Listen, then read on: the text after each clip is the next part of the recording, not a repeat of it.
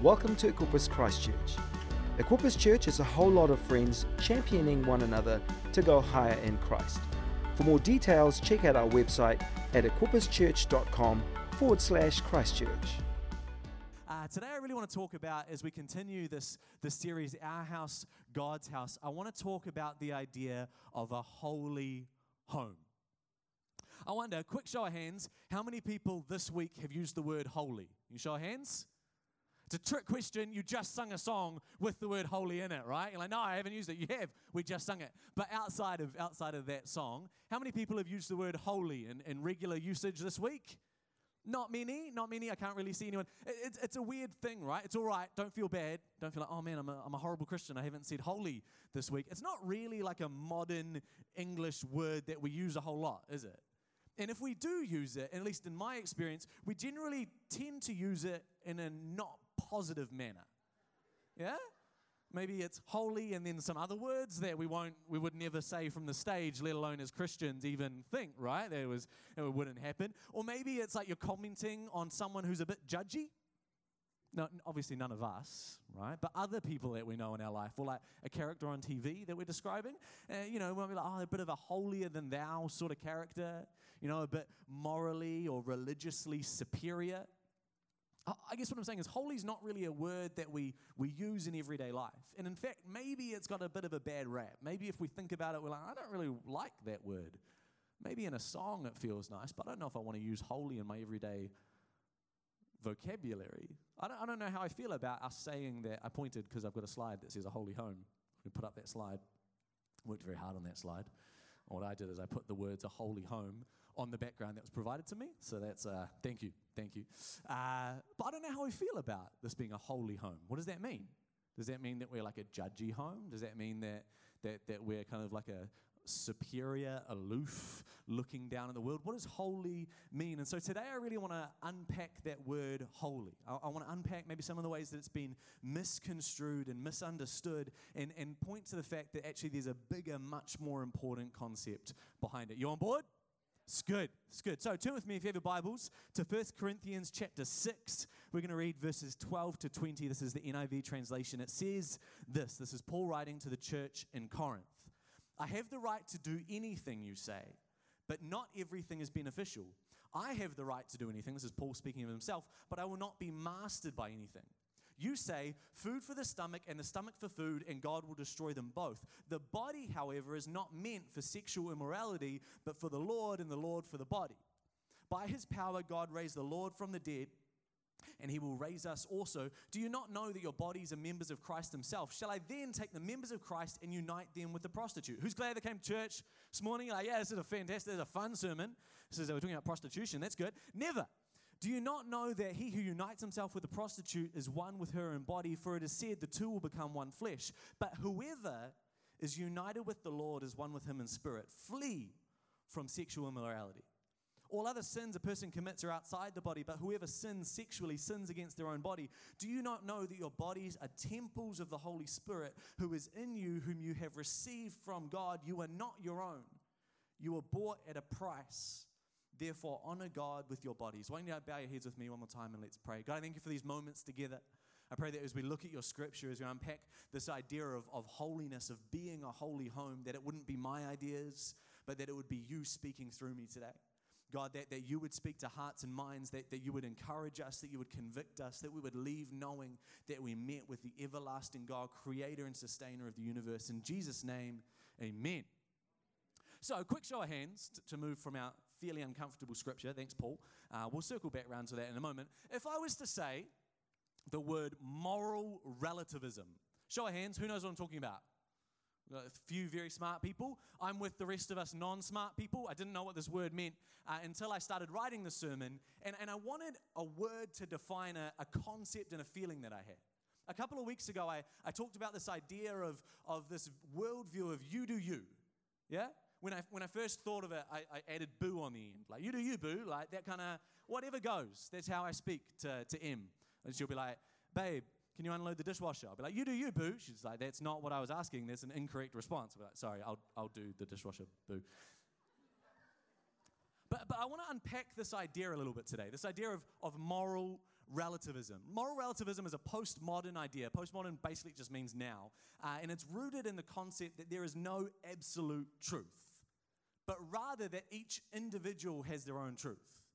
It's interesting. It seems like a modern term, but the first story in the Bible is a story of moral relativism. Right? Adam and Eve, they're in the Garden of Eden, and they're faced with the decision, the temptation. Do they choose to define good and evil for themselves, or do they trust in God's definition? And essentially, we know the story. They seek their own truth in choosing the tree of the knowledge of good and evil. And this is the primal temptation in all of our hearts. Every day, day in and day out, do I define good and bad by my own understanding? Which seems innocuous. It seems like a small enough thing. But really, when we go down that path, ultimately what we're asking of ourselves is, will I make myself God? Am I the arbiter? Am I the person who gets to define good and bad in my world? Or is there something beyond me? And it's interesting, our world is soaked in moral relativism. A dominant ideology, even amongst Christians, for a healthy and helpful approach to life, we'll put it up on the screen, is do whatever you want to do as long as it doesn't hurt anyone else. It would be fair enough if today you hear that statement and you're like, yeah, that seems reasonable. That seems fair enough. That seems all right. We hear it all the time, statements that sound amazing, like, you do you, be true to yourself, follow your heart, find your truth. The key problem with this being that it assumes that your heart will always lead you to a good life, that your heart will always lead you to things that make the world better, that all harm is immediately obvious. And it rejects ancient wisdom like that found in Jeremiah chapter 17, verse 9, that says the heart is deceitful above all things and beyond cure. Who can understand it? Which is one of my favorite Bible verses to stick on my mirror every morning and be like, get myself pumped, you know? Like other people, I can do all things through Christ who strengthens me. I have the heart is deceitful above all things. So yeah, I feel good about myself. That's a joke. That's not what I have on my mirror. I don't actually have anything on my mirror. I'm a little bit OCD about dirty mirrors, so I don't stick things on my mirror. But this idea that the heart is a mixed bag, that it's a mixed bag of good desires, but also of evil ones. That in us we have goodness in the image of God, but we also have our fallen nature and sin and death, and the heart can be contradictory and complex. Have you ever wanted something that turned out bad? You're like, no. Have you ever had KFC? Right, you start and you're like, oh man, I want this so badly. This is going to be incredible. Wicked wings are my calling in life. And you go and you get it, and then just a little bit later, you're like, why? Why did I want something so bad that turned out to be so bad? Is this just a me experience, right? I have it, and I'm like, my taste buds said yes, and the rest of my body says no. What have you done? I'm in pain. I wonder if we face this with our appetite for food, how much more maybe we encounter this in the rest of our appetites in life, that the things that we want, the things that we want to do might not actually turn out to be good for us. Which is why in this idea, we attempt to cover it with do whatever you want to do as long as it doesn't hurt anyone else.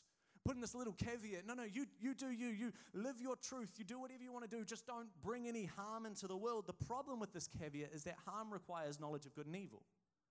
How do you define harm otherwise? By what the person says? What if what they say they need or else it will harm them harms someone else? And so you have to choose between two harms. Do you bring harm to someone else's family, or do you bring harm to your own family? Let's dial it up to 11 and use the most extreme example I can think of. You on board? Let's say that you were a country in Europe. Some people know where I'm going already. And you decided that your country did not have enough space for your people, that the restriction on your country's space was causing your people harm. And you said the right thing for us to do is to expand the boundaries of our country for the good of our people. Our people are being harmed by these constraints. We need living space. Some more of you are like, oh, I see where you're going. Some of you are like, I can't remember history class. And so you go out and you start taking living space from other countries surrounding you. You invade them, you subjugate them, you take them over. It seems like an extreme example, but who do you harm? Your family who needs space, or a stranger?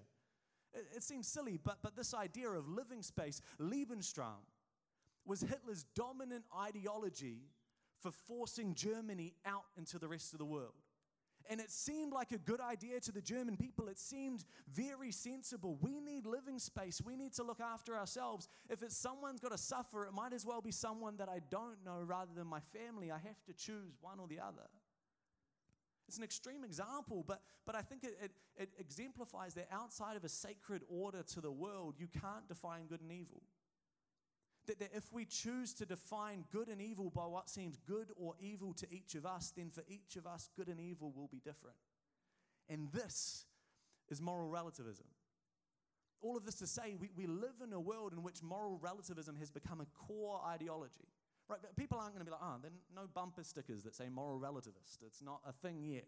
Maybe that's a business idea that I don't endorse, but there you go. No one's going to call themselves a moral, but if you ask them for a guiding principle in life, they'll say something like, do whatever you want to do as long as it doesn't hurt anyone else. And what they're really saying is that if there's no ultimate definition of good, it ends up being do whatever you don't feel guilty about, which is a slippery slope. Because history has taught us it's quite easy to not feel that guilty about horrible, horrible things. In comparison, I want you to know that we are not moral relativists. That as people, as followers of Jesus, you are not following whichever way seems right. You are following, or you are called to follow, the way that Jesus teaches. That actually we have a transcendent moral authority. We believe that not us, but God should define good and evil, not us. And that as we live in step with the teachings of Jesus, we believe we find true life. And the word used in the Bible for this way of living, not just what we think is good or bad, but what God says is the word holy.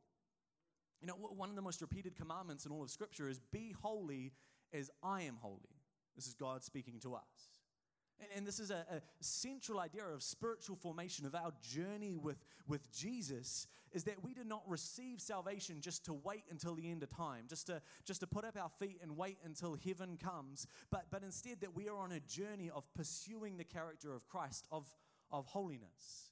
And it's interesting because the word holy in the Bible, it's not a moral word as we like to put a bit of a bend on it in today's society. In fact, it relates to consecration. It means to be set apart for and dedicated to God. A great example of this is that in the Torah, you have holy pots and pans. Right? They're pots and pans set apart for use in the temple. They're used in worshiping God and bringing of the sacrifice. And these holy pots and pans, they're not more moral than the rest of the pots and pans, those immoral, nasty, sinful pots and pans that everyone else has got in their kitchens, right? Like it's not a judgment of these are good pots and pans, that are moral, upstanding pots and pans, and these ones, someone didn't clean the rice off them and they've got in. It's just baked on now and it's never coming off. It's seasoning. It adds to the flavor. There's not a moral judgment of the pots and pans, to labor my point. You with me on this? Instead, it's what they're used for that makes them holy. It's the fact that they are set apart for use at the temple and only at the temple. It doesn't make them better than other pots and pans, but it does make them different. See, holiness isn't rules and regulations, it's pursuit of God. So in light of this, and in light of me using all my jokes, this has been the light part of the sermon. I hope you enjoyed it. Let's go back, that's not true, we'll keep it up, to revisit 1 Corinthians chapter 6, verses 12 to 20, in light of understanding what holiness is, hopefully, and what moral relativism is. Let's have a look at that. You up for it? Like, yeah, let's dive back in. I love me some Paul. Let's go. So, he says this, I have the right to do anything you say, but not everything is beneficial. I have, this is Paul speaking, the right to do anything, but I will not be mastered by anything. See, Paul is responding here to a very familiar view from the Corinthians. That they're essentially saying, hey, God is a God of love. We're free in Christ. We can do whatever we want. Anyone ever heard that idea before? Yeah, it's true. We are free in Christ. We have freedom to do whatever we want. And Paul is saying, yeah, sure, you're free to do anything, but not everything you do is good for you. Some things that you do will become a master to you. Some things you can do will trap you and restrict you. In Romans, Paul calls this the tyranny of sin. That we can willfully walk into some things that are bad for us. That's the blessing and the curse of free will. And he goes on to say, you say food for the stomach and the stomach for food, and God will destroy them both. Now to us, This is a weird turn of phrase. We're like, all right, Paul, that's an odd thing to say. But this was actually a catchphrase in Corinth at the time. It's like the do whatever seems good to you as long as it doesn't hurt anyone else. It's that sort of a phrase. Because the Corinthians, some background to this, you might recognize this man. There's not a man, that's text. This man. Who recognizes this man? Like, yeah, that looks my uncle. No, that's not your uncle. That's Plato. Anyone know Plato? Yeah? He's a good-looking guy. Plato is a philosopher, and he lived 400 years earlier to this text being written about 50 miles south of Corinth in Athens. And Plato's kind of one of the fathers of modern philosophy, and one of his key ideas is he split the world into two realms. Follow me because this is good. You're like, philosophy, I'm not in a philosophy class at university for this exact reason.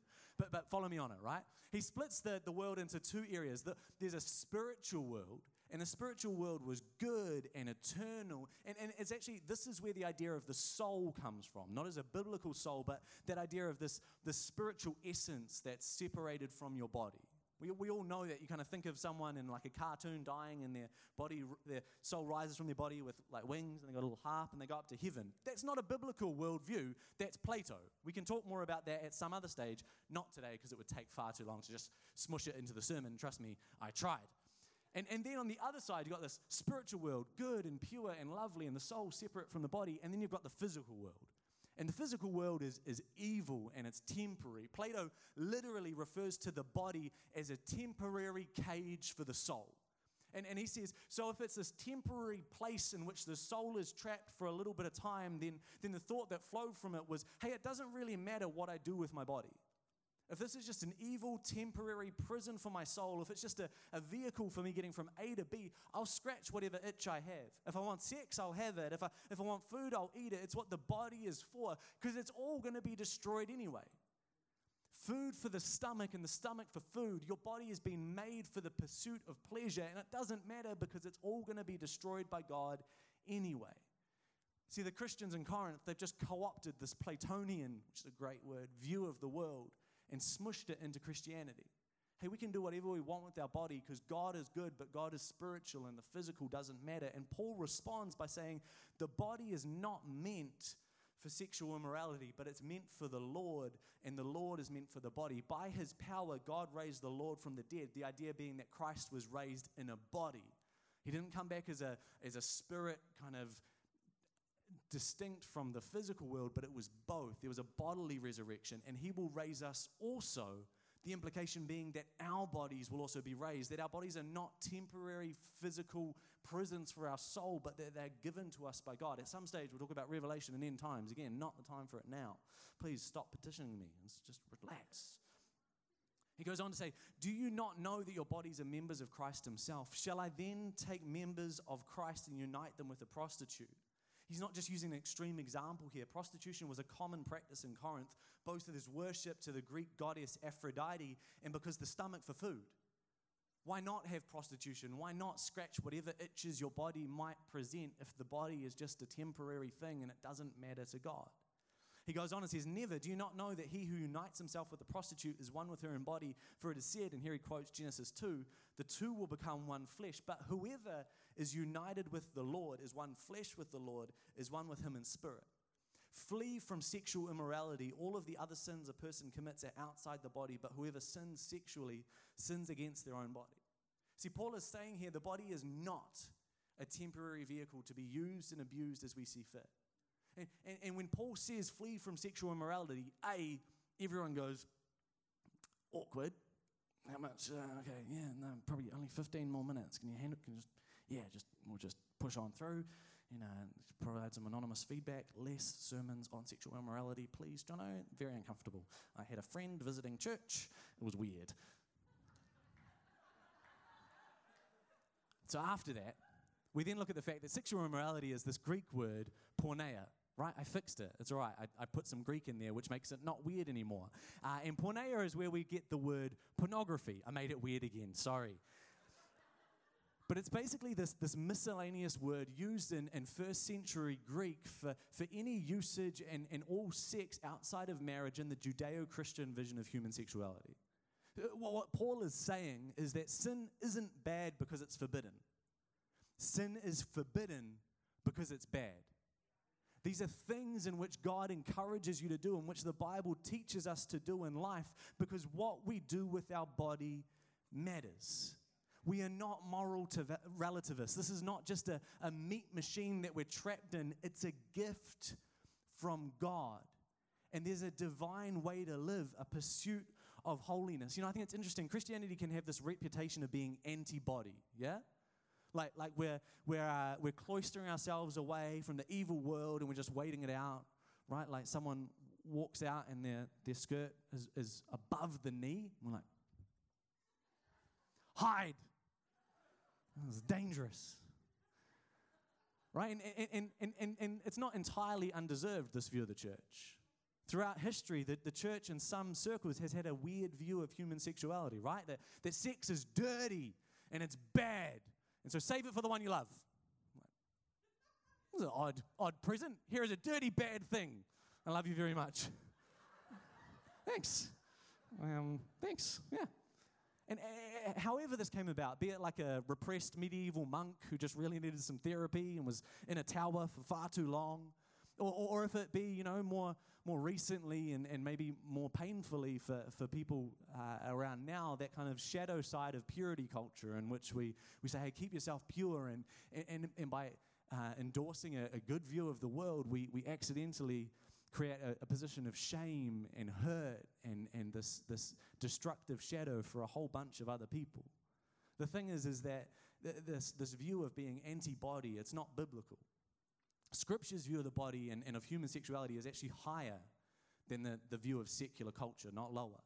The Scripture is more body positive, more progressive, and I use that word with a wink, than secular culture is. This is why Jesus' view of human sexuality won over the entire Roman Empire and changed the moral nature of the West for 2,000 years. Tim Keller puts it so well. He says this. He says, the Christian sex ethic was revolutionary. It introduced the very idea of consent in sex, and it made sex not about self-fulfillment, which always privileges those with more power, but about creating lasting community that reflects God's relationship to us. This is a higher, not lower view of sex. Modern culture's sexual logic that sex is self-fulfillment and self-realization ultimately depersonalizes and objectifies, because it ultimately turns sex into a consumer good rather than a means to nurture a bond of covenant.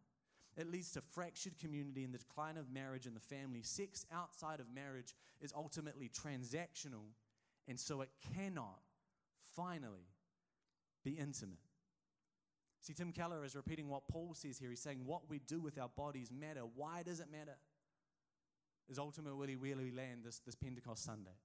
Why does what we do with our bodies matter? If we go to the next slide, it matters because your bodies are temples of the Holy Spirit. Paul concludes by saying, do you not know that your bodies are temples of the Holy Spirit who is in you, who you have received from God? You are not your own. You were bought at a price. Therefore, honor God with your bodies.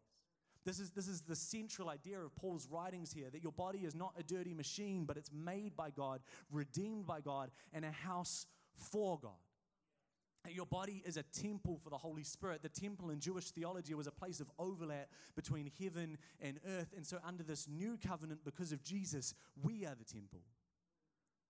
That now not just our minds, not just this distinct, good, spiritual part of us, but all of us is made to be the place of overlap between heaven and earth.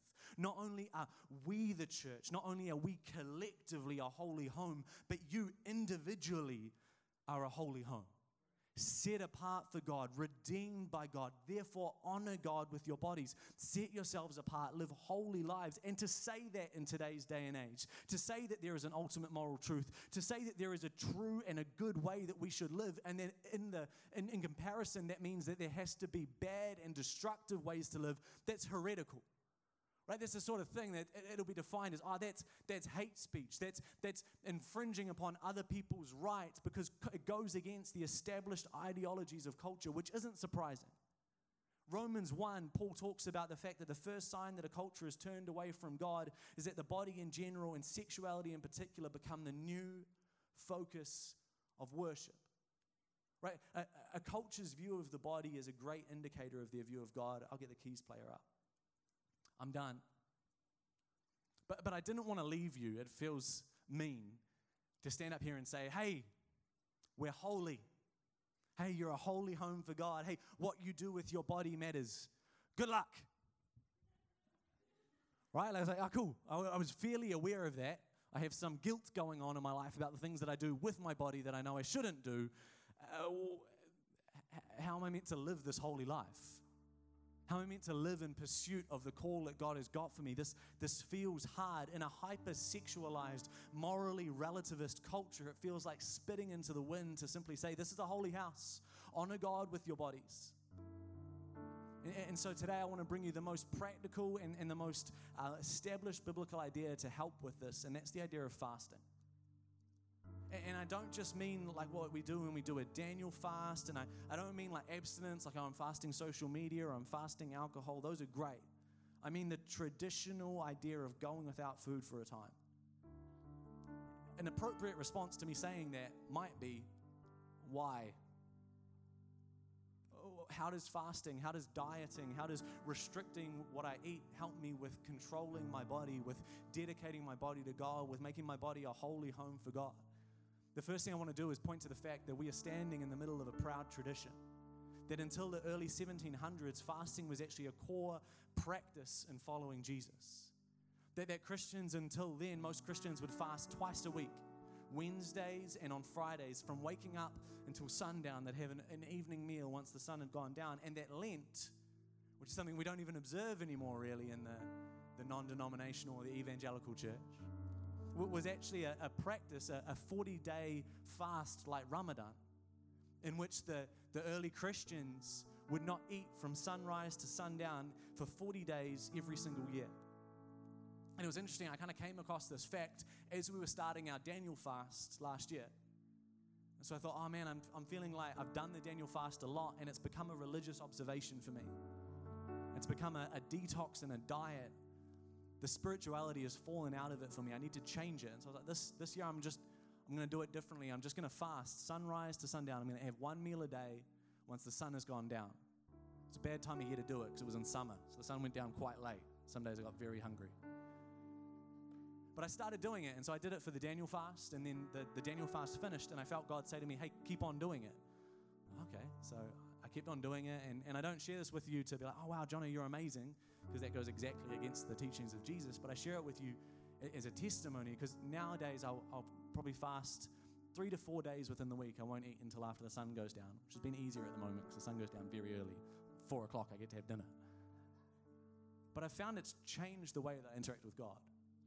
It's changed the way that I feel God close to me. It's not a thing that I do to earn God's favor. It's not a thing that I do to convince God to move, but it's a way that I've found it's transformational in my life. And as I started to study it more, I found the theological basis for it really jumped out at me. You know, God's always countercultural, where culture zigs, God zags. And it's interesting, as the culture moves more and more to gratifying the body, to our desires of the flesh being the ultimate indicator of good, I've found a godly response can be to surrender the body.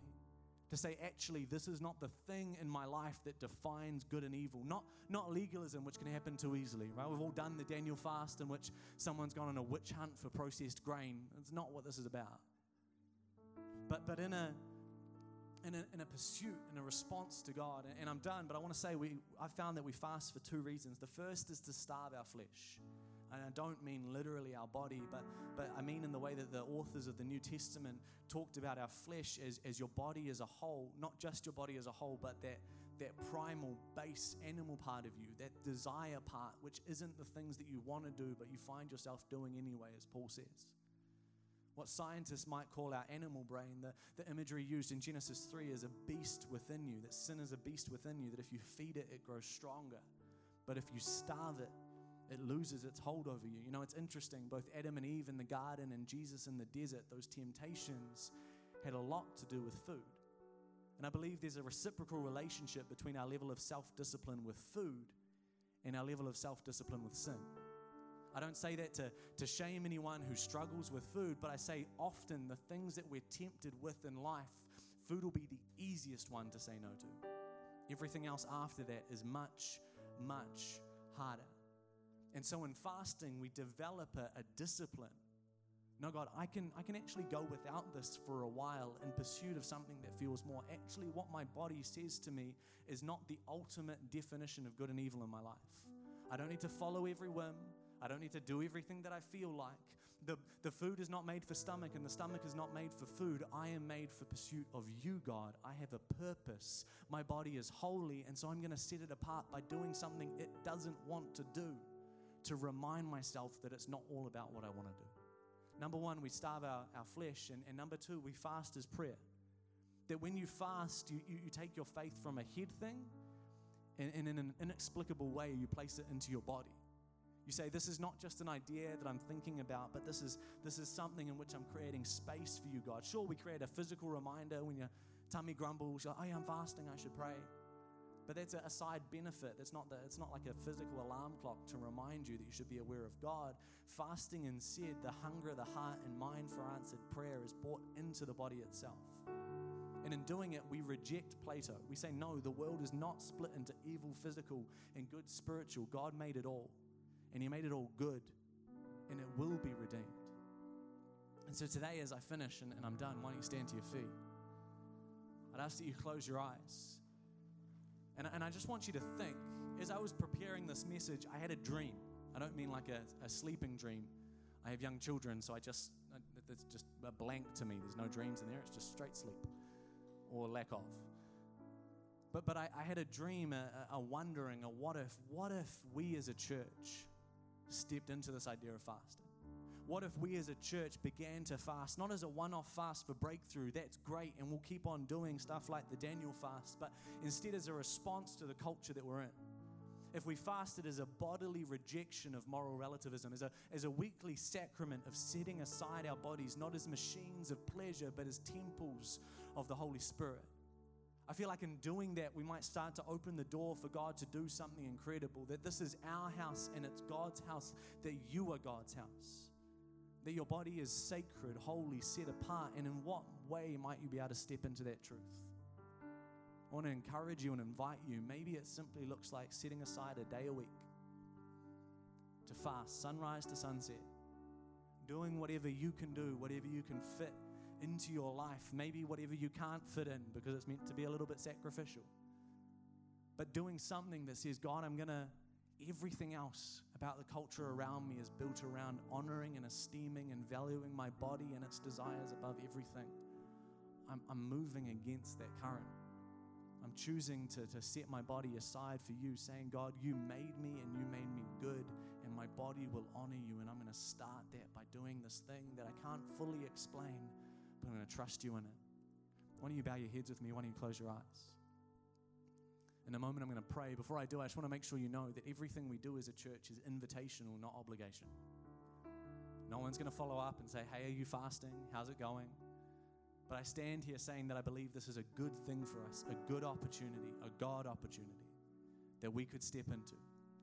And so I'd love to pray, and I'm going to pray that from the perspective that you are wanting to fast, that you are wanting to set aside your body to pursue God in spirit and in mind and body and in truth, that we would be all in. Let's pray. God, I pray that this morning, as we reflect on what it is to be a holy home, not just corporately, but individually, that your Spirit would dwell within us, would be with us, that we would be that thin place between heaven and earth. God, would you help us to see ourselves and our bodies as you do? God, would we rise to your view of us, that we wouldn't buy into the lie that our bodies are base and evil and temporary, but that we would know that you made us and that you made us good. God, as we're faced with the choice of following your truth or inventing our own, help us to trust you. As we stand in a world lacking truth, help us to be in the world but not of it.